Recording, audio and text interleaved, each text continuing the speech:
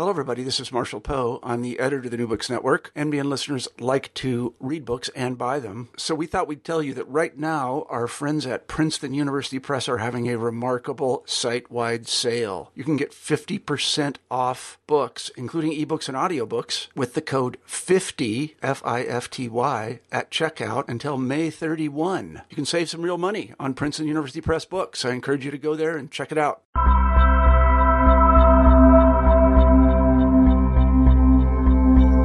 Waiting several hours in line for a hug is well worth it for thousands of people, the devotees of the Guru Amma. In Reflections of Amma, Devotees in a Global Embrace, Amanda Lucia provides a rich ethnographic account of Amma's American followers and convincingly argues that there is much to learn here about gender, interpretation, and contemporary American religiosity. Amma's devotees in the United States are usually inheritors or adopters of Hindu traditions, which shapes their interpretive vantage point and understandings of Amma as Hindu goddess or feminist.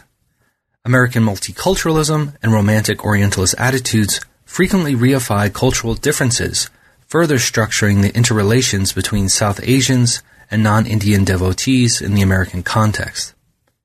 In our conversation, we discuss female religious leaders, darshan, gurus in the American context, purity and ritual, women's empowerment, village and urban transformations, Devi Bhava, and gendered interpretations of Hinduism.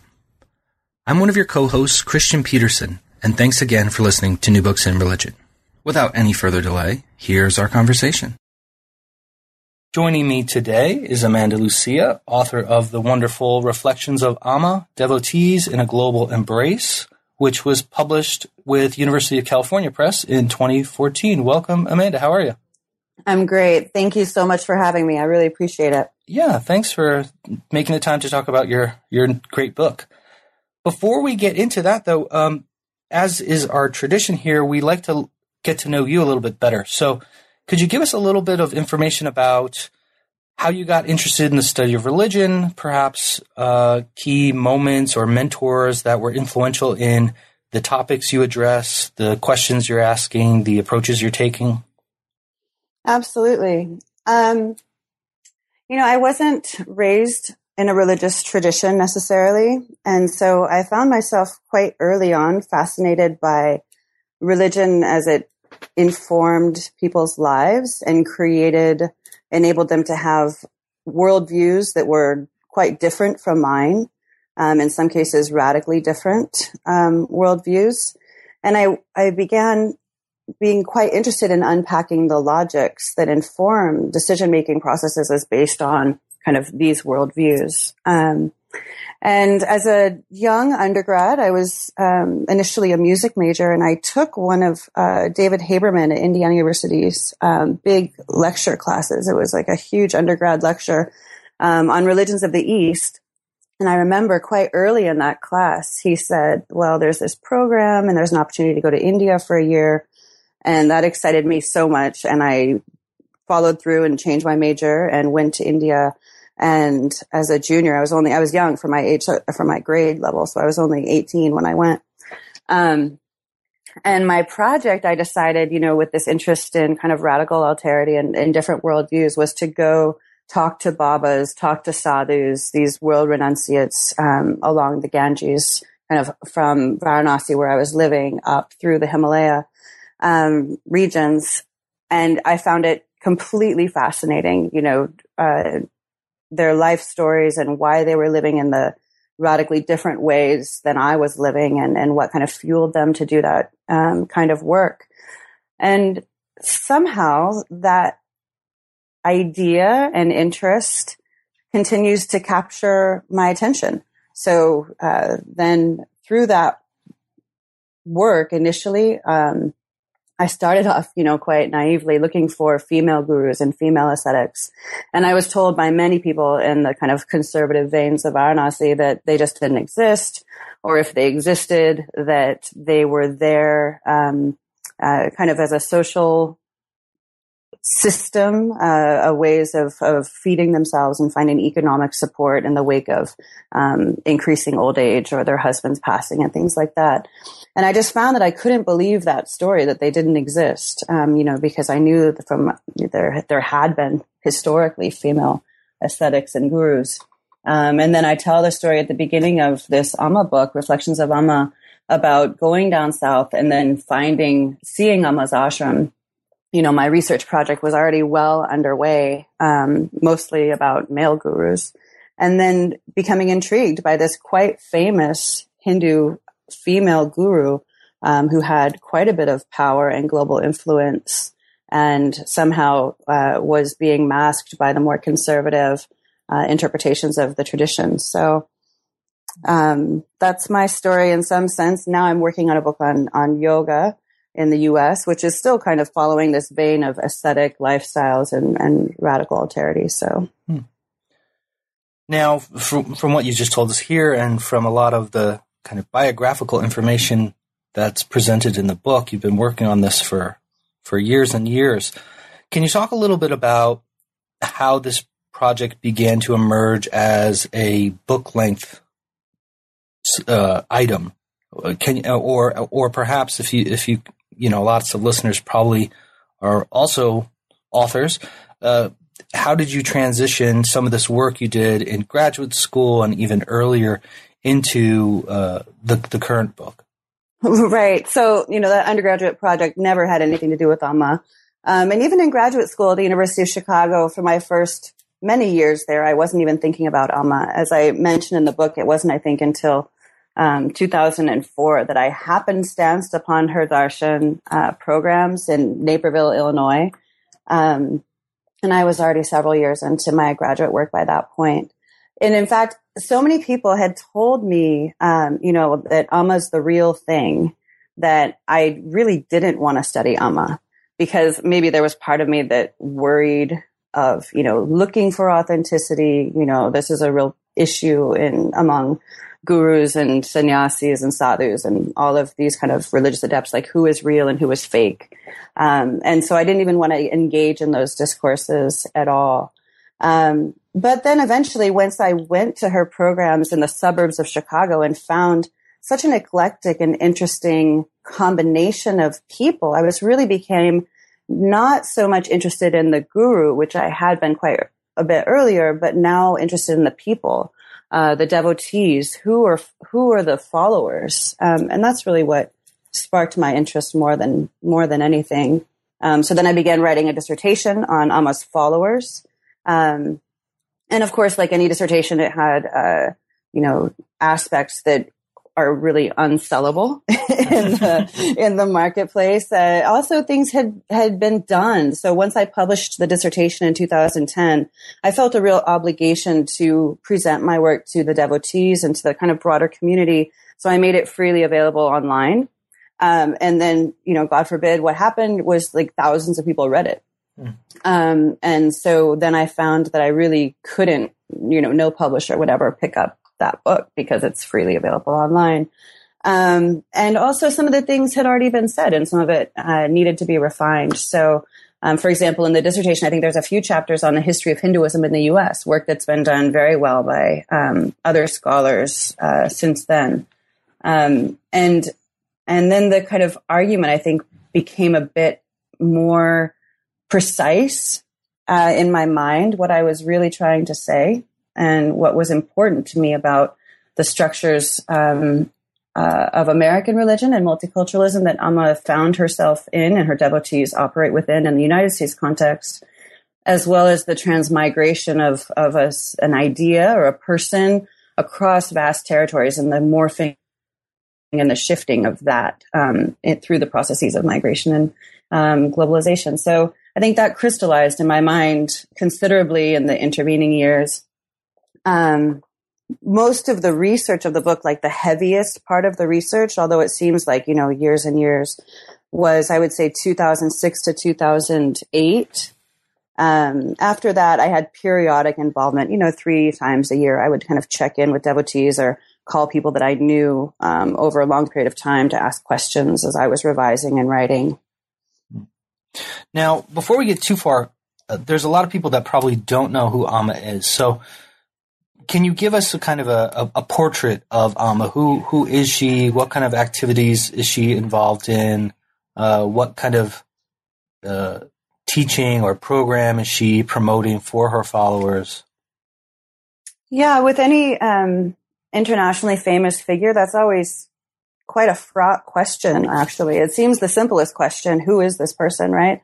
But in order to access that, it's quite difficult. And so you have to think about what Goffman calls, front stage and backstage behaviors, or look at hagiographical sources, which of course there are many. Hagiographical meaning the genre of literature that devotees write about saints and gurus and esteemed religious figures of some sort. So I'll give you kind of the hagiographical version, and then perhaps we can parse out as we keep talking the different aspects of what Amma's doing. So she is a living person. Let's start there. She's born in 1953 in a region of South India, in a small fishing village in Kerala. And the hagiographical version says that she was of darker pigmentation than her siblings and poor. She dropped out of school at quite a young age. And she was kind of discriminated against even by her own family members for her kind of darker complexion. She was required to do quite a bit of service to the family and to the community. But she, according to these devotional sources, and, there's parallels that move across these biographies of saints or the hagiographies of saints and gurus, but, communing with flora and fauna and always being compassionate and having a sympathetic heart and having moments of connection with divinity. So all of those kind of classical or traditional stories are there too, as well in her hagiography. Eventually the story goes, she began comforting those who were suffering around her in her village, and she would embrace them as an act of compassion to empathize with their suffering. Over time, people began to feel that these embraces were powerful in some sense. And so she began to host small, what she would call darshans or darshan programs. And in Hindu terminology, darshan is the seeing and being seen by God, or, by extension, a divine figure. So even by calling these darshans here at the outset, you can see that she's beginning to be positioned and or position herself, however you want to read it, as closer to divinity than regular folks. And these darshan programs grew, and they grew from a few people to a few hundred people to now, a few thousand people. And today she tours the world, really, residing for approximately a third of the year, if not a third to half of the year in India.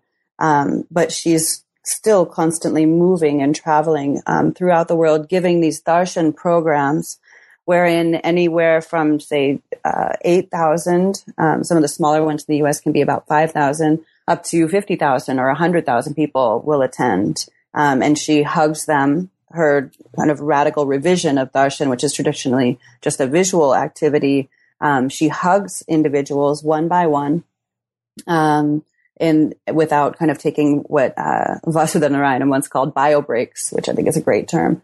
Not eating or drinking or anything else. Sometimes, insiders know that she does eat something, like a smoothie of sorts. But, from the general populace looking on, she sits in a chair for anywhere from 8 to 18 hours. And her, we can talk more about her message as we get into the book. But she's a figure who I sometimes think of her in relation to the Dalai Lama, where the message that she preaches globally is quite simple, like love and compassion, quite universal. Although, like the Dalai Lama as well, when you kind of dig down into the references, whether textual she's making or kind of her background, it's quite specific and Hindu in flavor, and history. Now, you mentioned earlier, when you first were searching for female gurus, you kind of got this negative response. Do you think you could situate for us where Amma fits into kind of this history of women gurus? How is she similar? How is she different? And perhaps just generally, how are female religious leaders viewed by Hindus more generally? Right. Well, the majority, I'm sure, as most of our listeners know, the majority of gurus extant in the world are male. The majority of religious leaders within Hindu traditions are male. And that is a reflection of traditional patriarchal paradigms that have been instantiated in Hindu scriptures and texts, as well as social conventions and cultural conventions that have led to male dominance in the religious field. That said, Lynn Teskey Denton, I think, in her kind of a bit older book by now, suggests that maybe 10% of the religious field may be comprised of women. There are some outliers like Anandamai, the Bengali saint of the late 19th and early 20th century. I mean, she lived till 1982, but, her formative years were quite early on in the 20th century, who became very famous. There's Amma, who is, Mata Amritanandamai from Kerala that this book is about, and her followers. There's several other figures who've become quite famous in the present. Now, that's just noting these kind of globally famous gurus doesn't necessarily detract from the fact that, in some sense, the Brahmanical authorities that I was talking to in Varanasi that said that female renunciation is a kind of social welfare system for impoverished women, illiterate women, or destitute women, or women without male support. That's not only just a misogynistic statement. It's also true to some extent. There are women who rely on this system to provide them with alms and resources for sustenance, just in the way that there are those same kind of situations with men in the system. I think Antoinette de Napoli's work mostly works on postmenopausal women who may be of a lower educational background and caste background, who are active within the system of renunciation. And some of those women function as gurus as well. So those women exist and they're in part. But Amma is one of the few who is kind of what Copeman and Ikegame, Jacob Copeman and I Ikegame call in their book recently, have called kind of like hyper gurus, these celebrity gurus who may travel globally, or at least their image and their message travels globally.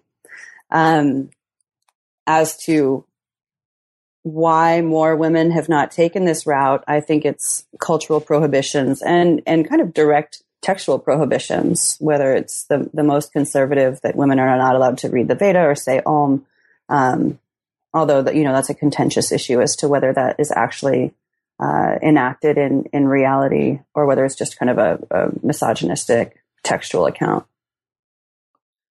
Now, much of the book focuses on the American context, and there's been a fairly long history of gurus in America. And you touch on this in terms of her devotees. Do you think you could give us a little bit about where Amma falls in terms of American expectations of what a guru provides, in terms of kind of a cultural memory of the role of the guru in America? Absolutely. So it's kind of a long story, and then there's, but I'll try to parse it down into a couple key moments that I think were critical to kind of informing the present. And this book is, of course, about the present, as well as giving that kind of historical reference points that kind of unpack and inform how we can think about the present more effectively. But some of the first representatives or the first ideas about Hinduism came into the United States through gurus, through the kind of imaginary of the guru. Even before that, if you look at Michael Altman's recent dissertation, in fact, he's looking at the imaginary of Hinduism and the imaginary of religious figures within Hinduism that kind of came into the U.S. even as early as 1700s and 1800s. He's doing that kind of work in order to write, what is the common starting point for so many books on Hinduism in America, which is, of course, Swami Vivekananda's speech at the World's Parliament of Religions in Chicago in 1893. So it's really important, the work he's doing, to know that Emerson and Thoreau were reading Vishnu Purana, and thinking about Hindu ideas as they wrote their classic works is very important, and not to kind of just start with Vivekananda. But Vivekananda is such a seminal historical figure because he was so appealing to the American media that he made quite a splash, and he instituted some of the first Hindu or Hindu-derived organizations in the U.S. that lasted, like the Vedanta societies. Even though he had kind of no intentions of starting them, they flourished in his wake. So then you have this kind of turn toward India, turn toward the guru, and also, of course, the Christian and kind of anti-Hindu backlash that followed immediately thereafter, or even contemporaneously with Vivekananda, of people saying, we don't want Americans, and certainly not American women, to be lured by these foreign ideas. So then you kind of have the nativist turn, what you might look at in the 1920s and 30s. A few people got in. For example, Paramahansa Yogananda came in 1920 and began to do works on the West Coast and publishing, of course, his famous autobiography of a yogi, 1940. But really, it's the 60s then, post-Vivekananda, that bring gurus to the centerfold. I believe it's 68 is the year of the guru on Time Magazine and the Beatles. And so many different people in the counterculture began to turn to India as a source of kind of wisdom and spirituality, mysticism, all kind of sometimes framed within Orientalist ideals of kind of a pre-modern or anti-modern sensibility of real knowledge. And then with the 1965 Immigration Act, gurus come into the fold kind of full force. And there's a proliferation of gurus in the U.S., everything from TM and Maharishi Mahesh Yogi, TM being Transcendental Meditation, or ISKCON, the International Society for Krishna Consciousness by A.C. Bhaktivedanta Swami Prabhupada. And the kind of Osho, starting off Rajneeshpuram in Oregon in the 70s and 80s. But in the 70s and 80s, some of these gurus begin to get in trouble. In fact, all of them get in trouble in some way, whether legally, financially, sexually. They kind of fall one by one. Now, that's not to say they don't have contemporary devotees, but their movements kind of radically come under attack in the 80s and 90s.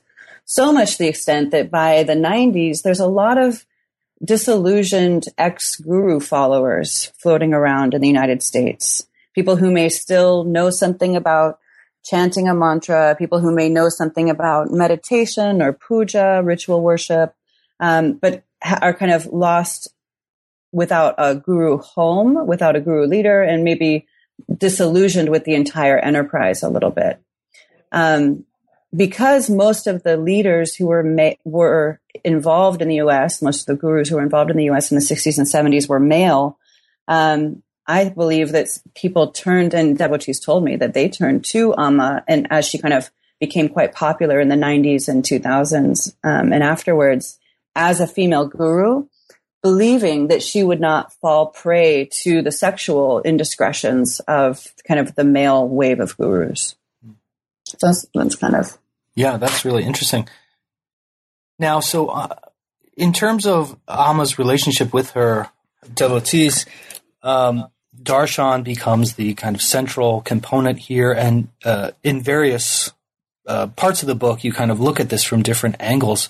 But I think one of the key arguments you're making is that she is really transforming or reimagining what darshan is and how it happens. So can you kind of tell us about what her darshan looks like, both in kind of these more regular programs in during special occasions, and how that affects her followers? Sure. Yeah, it's quite interesting in that I think it affects her followers a bit differently. From a Western view, and I hate to use these terms, Eastern and Western, which obviously don't hold, but that's kind of ironic because it's also the way in which it's framed within the movement, right? They have a Western kitchen and an Indian kitchen and things like that. Quite divided at times. So at any rate, I'll continue to use this term Western, meaning in this case, the U.S., people who are not the people in the book that I call adopters to the tradition, right? Mostly people who are not born within a Hindu tradition. When they look at darshan, they may not see it as anything special. I mean, they may say, hugs are great, hugs feel good, or why, or not see it as to be a kind of a personally moving experience, but they don't have a connection between Amma's process of darshan, hugging everyone who comes to see her, as kind of transgressive in any sense. The difference within a Hindu context is that there are laws governing purity and pollution within the Hindu context, where upper castes would not intermingle with lower castes in a physical manner, or the fluids of the body, or items that have been, intimate with the body in any way. Similarly, men and women in public spaces do not intermingle physicalities. As one devotee put it, we Indians don't touch, right? Which is, of course, an oversimplification. But certainly strangers, there are restrictions. There are social conventions that restrict physicality between strangers, between men and women in particular, between upper and lower castes. So Amma's hug, as Selva Raj puts it, is her discourse on defiance. And I think he's quite right. He was quite right when he said that, in that it's a public display that radically challenges caste and gender norms. So whether sick or healthy or old or young or upper caste, lower caste, female or male, Amma gives this embrace, and devotees receive it, with equanimity, let's say. Now, at times, what's interesting about the American context, Amma got started in some sense because she would have these moments of bhava. Bhava means kind of an overcoming of emotion, where she was transformed into initially the god Krishna, later the goddess Kali. And this is, of course, something that devotees believe, but she would have this radical transition where no longer would it be kind of the person that you thought it was, but that the god or the goddess would be revealing him or herself through Amma's body. These were called bhavas. Initially, again, I said Krishna bhavas, and then they transitioned over time into Devi bhavas, Devi meaning the goddess.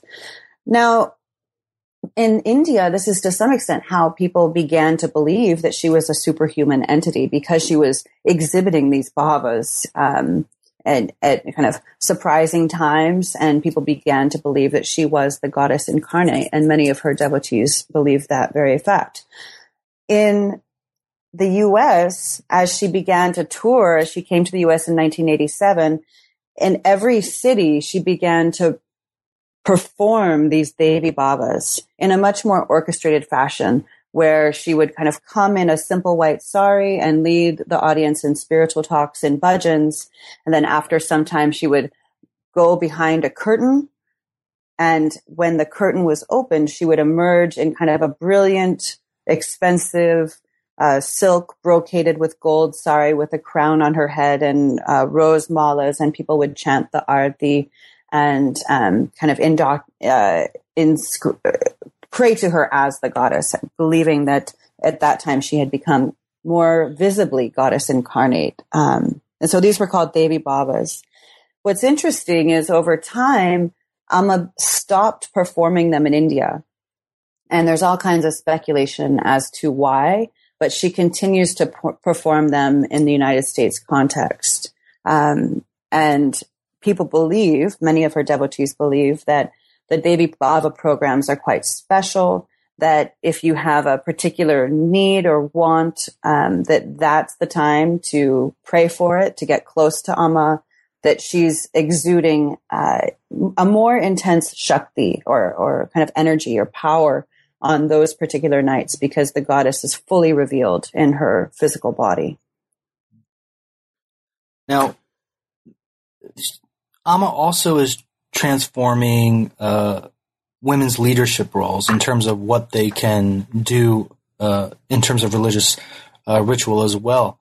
Can you talk a little bit about how she's transforming women's leadership in terms of ritual purity and ritual performance? How is this changing in the American environment?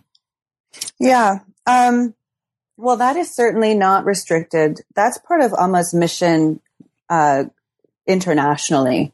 And in fact, many of the endeavors that she has focused on to augment women's leadership are focused on India. But then let me parse this into a couple different frames, within which we might analyze this. So first, Amma exists with her disciples in a mimetic relationship where like many other gurus, most gurus, I would say, where the disciple aspires to be like Amma, meaning to inhabit her compassion, to inhabit her equanimity, right? Those are two examples that are often given within the movement. So in that way, Amma, by example, by kind of thwarting Brahmanical norms of purity and pollution or the prohibitions against female guruship or female leadership, she is leading by example and encouraging others to do the same just by her very existence. On the ritual side of things, Amma has been quite transgressive in some sense, in that she performs herself the prana pratistha in her temples, which is the prana, right? The blowing of air, of life force into the central murtis, the central deities of her temple, of her various temples, I should say. So she performs that herself, that is a task usually reserved for male Brahmin priest, as well as she has women acting as pujaris or priests within her temples in India, as well as doing kind of ritual actions like homas or Vedic sacrifice globally. So she's really eliminated these roles of kind of priestly authority that are traditionally restricted to Brahmin men with the correct educational training. And she's broadened this out to encompass women and Westerners and all different kinds of, whether you're from a different part of Asia or whatever, you don't have to be born Hindu, in other words, in order to perform these roles. Now, that said, there are some times when she does call in Brahmin priests to do. So it's not a wholesale rejection, but it's an inclusionary tactic. So that's the primary means on the ritual aspect. Then in a quite social aspect, she's organized programs specifically focused on women. So she abides by this ideal that's often stated in her humanitarian literatures that women are the keystone of communities, and that if one contributes to women, women turn around and contribute back to the community. So that's kind of the justification for many of the different micro businesses that she's funded that focus on women's entrepreneurship, or assistance programs to which she's focused on females more than males. Now, that said, of course, she has, Ames Hospital, which is not focused particularly on women or men, right? It's just a social program available to all. So there's the gamut. Yeah. Now, within all of these activities and this modeling of female empowerment, there's various kind of discursive spaces happening revolving around what the role of the goddess is in this kind of divinity, ideas about feminism and what that means, and where female empowerment works into this conversation. So how does Amma navigate these very different discursive spheres among her very diverse followers? Yeah, I think it's difficult, honestly. And part of what the book attempts to parse is how her rhetoric is variously interpreted by multiple voices.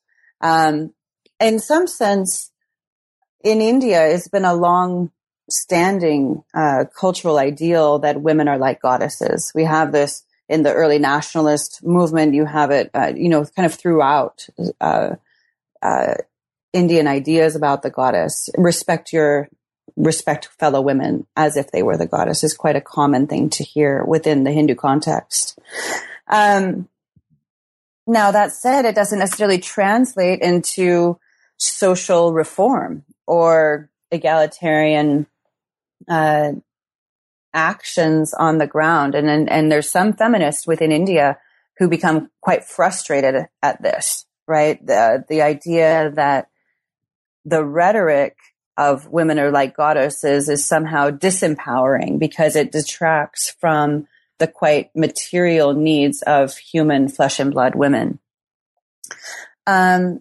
This is a contested point, though, because there are other feminists within India who would argue that, well, if this is already kind of a cultural trope with some power to it, then why not use it so that you could kind of get more women behind the cause of female empowerment?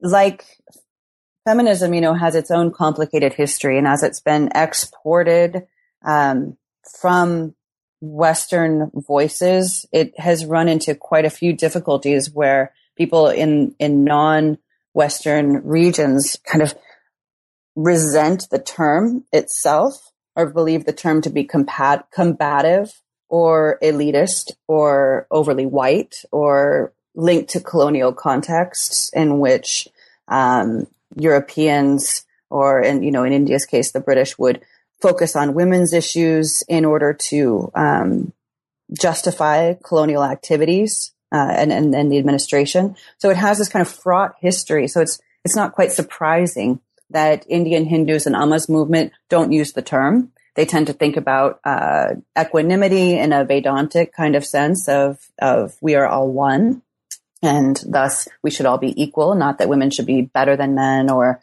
upheld more than men, or that we need this thing that's kind of this superimposition upon us called feminism, but rather that if we were all equal, then this wouldn't be an issue, right? And they see Amma as trying to right that balance, that we've been kind of patriarchal for so long that what Amma's doing to raise up women is not in fact feminism, but it's just creating an even scale from a corruption of history. And often in the Indian context, this is referred back to as kind of returning to the golden age of the Vedas, where supposedly, or in this imaginary, women and men were equal. There were female sages. Women and men were needed, in fact, and this is documented within the text and work like Stephanie Jamison has done in her book Sacrificer's Wife, of the idea that women were needed within the Vedic context to perform familial rituals. So although the idea of kind of equanimity and gender equality in the Vedic time period is not quite defensible historically, it is a very popular mythological idea that plays heavily, I think, in the ideas of Amma as well as some of her Indian Hindu followers. What the kind of tricky wicket happens is when Amma says the same things, women are like goddesses, women should be respected, gets told to American women, most of whom have some relationship or knowledge of kind of second wave feminism and the goddess movement in the United States. They definitely begin to appropriate her ideas and kind of absorb them in terms of feminism, in terms of, if women ran the world, we wouldn't have some of the problems that male ambition and aggression and reactivity and egoism, these are the things that Amma lists as male qualities. They kind of see that as the problem. And so then also issuing a corrective of following Amma to augment female qualities, or feminine qualities, which Amma ascribes to be, patience and love and compassion and sacrifice. So they're interpreted differently, but ultimately what Amma does to kind of solve the problem, and also the fact that, where are men in this picture, is she talks about that everyone should adopt feminine qualities, these qualities of unconditional love and compassion and asceticism and patience through this ideal of universal motherhood, which is what she claims to embody. Now, as I show in the book, there are times when these qualities in her discourses become linked to bodies, and there are times when they're seen to be kind of disconnected feminine and masculine ideals. And that's a tension within her rhetoric.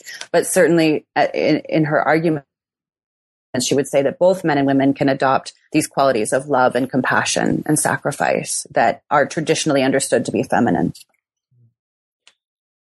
I think that leads into, in much of the book, you're thinking more about interpretations of these devotees and how they have these differing perspectives. And related to this issue is kind of the Amma as goddess and how this is variously interpreted, her kind of divinity, where if we're thinking of inheritors and adopters, they understand her nature in very different ways. So can you talk a little bit about the spectrum of interpretations of Amma's divinity and what effects that has on how people respond to her and interact with her?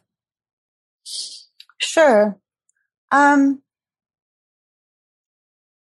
think the spectrum there with regard to is Amma divine is less divided by inheritors and adopters and more divided by time in the movement, right? There are very few people, there are some actually, I should say, who immediately meet Amma and are struck by her, become devotees, kind of step outside of their everyday lives and immediately believe that she is divine incarnate on earth. For others, it's a much more gradual process, I would say, where they maybe see Amma once or twice and then become more and more involved in the movement.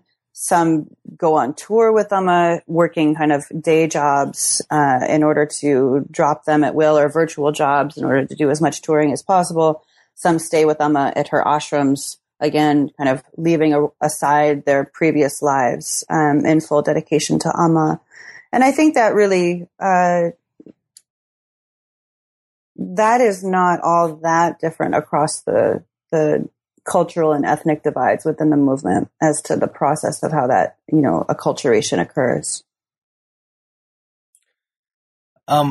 What you do see happening, at least from your field work in the Chicago area, was the way that these different groups responded to each other. Can you talk a little bit about how some of the cultural or ethnic differences played into how subgroups were formulated within Amma's followers? Absolutely. I think that more and more as I begin to think about, or as I continue to think about religion in America, as it is related to culture and ethnicity, that religion is a sanctioned space in the United States that serve ethnic and cultural functions as well. It's a safe space wherein people feel free to share their ethnic solidarities and their cultural solidarities with quote unquote like-minded people. And so what I noticed in Chicago through my field work, and then I have, even in the years subsequently since then, seen it more and more kind of on a national schedule level as I've moved around a bit more, is that churches and other religious environments become ethnic hubs and cultural hubs where people not only connect to the religious space, but they connect to the food and the particular needs of their community. They connect to the language oftentimes. For example, if you would go to a Hindu temple and then there's Gujarati lessons, right? And there's Tamil lessons or there's Hindi lessons for the population there who needs that void filled for their community and for their youth for the most part. But really has not very much to do with the religious tradition. Because, of course, scripture is written in Sanskrit, right? For the most part. And sometimes they offer Sanskrit, but quite often it's going to be a modern vernacular language. They also may have job networking, or if you go into, for example, Latino Catholic churches like Elaine Peña's work notes, they have help in how to deal with the immigration system in the kind of back rows of the pews. So looking at the kind of other functions that religious spaces are serving, quite helps us to understand how the community in Chicago, the Indian Hindu Malayalis from Kerala used that satsang or congregational space as a cultural network, which means that as they also used as a space to preserve cultural traditions. So, for example, there was Malayali food, there was Malayali dress, there were Hindu or traditionally Hindu gendered seating arrangements, right, where the men would sit on one side and the women would sit on another. What happens then for somebody who's not from that region or from India or identifies as Hindu as a religious identity, comes into that space, they kind of feel like maybe I'm not supposed to be here, right? And sometimes in other satsang spaces that I've been to in different cities, the Indian Hindu community is not so strong. What happens in Chicago is that the community is quite strong and quite robust. So then that feeling kind of increases among what we might call adopters or American metaphysicals. And what happened in Chicago was that they divided out and began to start their own satsangs that were not so dependent on Indic cultural traditions. So usually they would have Indian food, but not always. Sometimes they would have chanting in English instead of Sanskrit for people who were feeling kind of uncomfortable with the foreignness of the language. And they really approached Amma's message in American spirituality terms rather than Hindu terms. So kind of the interpretations began to vary. Now, in other cities where the population of Indian Hindus is not so strong, or let's say the satsang, then it becomes kind of more diverse in those cities with multiple people coming into one satsang, rather than in Chicago. There's a very large community. And what I began to find was that as the community became even more powerful, they were able to divide, right? Which is kind of the American story of fragmentation, according to, disestablishment and ideas of freedom of religion. You also talk about romantic Orientalist attitudes and how this shapes kind of the dynamics of the community. So for contemporary devotees, is South Asian constructed in a particular way for adopters? And does this materialize within the community in particular instances? Yes. And this is a huge issue that I'm eyes deep in with this current book on yoga as well.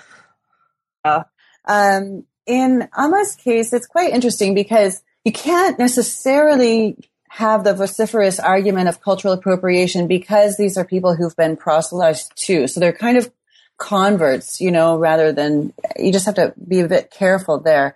But still, there's a ambiguity in what is expected of non-Indian people who become a part of the movement. So, for example, if you go to Amma's Darshan programs, in the back, they'll be selling all kinds of things from India. And there's some suggestion in the kind of cultural of the movement that it's appropriate. For example, all of Amma's immediate devotees, even though non-Indians, wear saris or wear either white saris for the brahmacharis or the kind of more novices, or for the Swamini, even she wears a orange sari, even though she's a white woman from Australia. So there's a sense that to become part of the movement, that there's a acclimation to Indianness in cultural behavior, not only in religious behavior. This transforms into an idea among many of the non-Indian devotees that it really plays into historical tropes and historical paradigms of India as a land of mysticism and spirituality and ancient pre-modern knowledge. Indians sometimes are expected to serve as cultural brokers or religious brokers to non-Indian populations within the movement. Sometimes they are put into that position through the administration to say, to have a Westerner or a non-Indian not do something on their own, but kind of have Indian supervision to make sure that happens. So it's a complex negotiation, because when kind of the Amma devotee steps outside of that territory, and maybe seen on the street wearing a sari, then that kind of smacks of a cultural appropriation that is quite unpopular in this current political moment, for good reason. So I think that the ways in which Indians and non-Indians within the movement are interacting, particularly not just non-Indians, but particularly whites within the movement are interacting, has kind of this historical valence to it, where oftentimes Indians feel as though they need to kind of protect against encroachments by whites, and then whites within that circle also feel as though they are afraid of kind of being supervised or doing it wrong or being laughed at as they kind of are told to adopt or acclimate to Indic culture through the movement. So it's got quite a strong historical resonance that dates back into the Romantic Orientalist period, but then seems to be revivified with current and, in the interactions of the 1960s up to the present day. Now, we've taken up a lot of your time, but I want to kind of give you the last open word. So is there anything you'd want readers to take away from the book that we haven't discussed at length here? I think that the primary contribution of the book is to look at three different particular items, and I'll just very quickly. One would be the transformation of this movement as it moved out of rural village India and into the global context. That is quite interesting. And I think the book forms a bit of a case study in that regard, to look at the micro study of how things changed as things got bigger and bigger and bigger onto a global scale, into more localities. The second would be gender, and looking at historically shifting significations of masculinity and femininity, how when Vivekananda preached to American audiences that he wanted a masculine Hinduism, he meant something very different from Amma when she preached in, contemporary times that she wants to see a feminized Hinduism. So to hear these different spokespeople use the same terms to mean completely different things, I think really shows us on a practical level what gender theorists have been trying to say for the last 20 years, that these are kind of floating signifiers that can be inflected only for, that are inflected for political reasons. And then the third thing that I'm pushing at just a bit, I think, in this book, but really is informing my current work on postural yoga in the American context, is the questioning liberal multiculturalism, and looking at the way in which it reifies stereotypes of what it means to be Indian, where the Indian is put in a position of kind of being a spokesperson and only being able to be Indian in certain ways. And the way it can create these communalisms and fragmentation among different ethnic groups, and really minimize our ability to be different, right? When we see with Amma kind of taming the goddess, domesticating her to fit into an American conception of what Hinduism is, which is quite Neo-Vedantic. So. Now, we would love to hear a little bit more about this project you've kind of been teasing us with throughout the interview. So what exactly is your new project doing? Right. So for the past 5 years, I've been looking particularly at yoga festivals. So festival spaces like Bhakti Fest and Shakti Fest and Hanuman Fest. And, there's many. They kind of bleed into what is called transformational festival realms, like Lightning in a Bottle, or Burning Man is probably the most famous of the transformational festival ideal, over into Bhakti spaces where the kind of Kirtan festivals are occurring, Bhakti meaning devotion, and Kirtan being devotional music. And so particularly I'm interested in looking at the way that American spirituality is being created in these spaces. How does Hinduism interact with Buddhism, interact with Native American religious traditions? And how does yoga come in as kind of an indigenous knowledge that then becomes very fundamental to American spirituality right now, in contradistinction to religion, which is seen to be institutional, hierarchical, corrupt, and of course is on the decline, as if we look at church numbers in the U.S. So looking at yoga as kind of a vector through which to see the broader context of American spirituality and how practice is recoded as non-religious. And when the people who are actually doing yoga end up kind of unwittingly stepping into very deep religious territories, and then how they blend those together to create their individuated bricolage ideals. Well, it sounds great. We wish you luck. And thanks again for taking the time to talk about this wonderful book. Perfect. Thank you so much for your time. I really appreciated talking with you. That was my conversation with Amanda Lucia about her great new book, Reflections of Amma, Devotees in a Global Embrace, published with University of California Press in 2014. Thanks again for listening to New Books in Religion.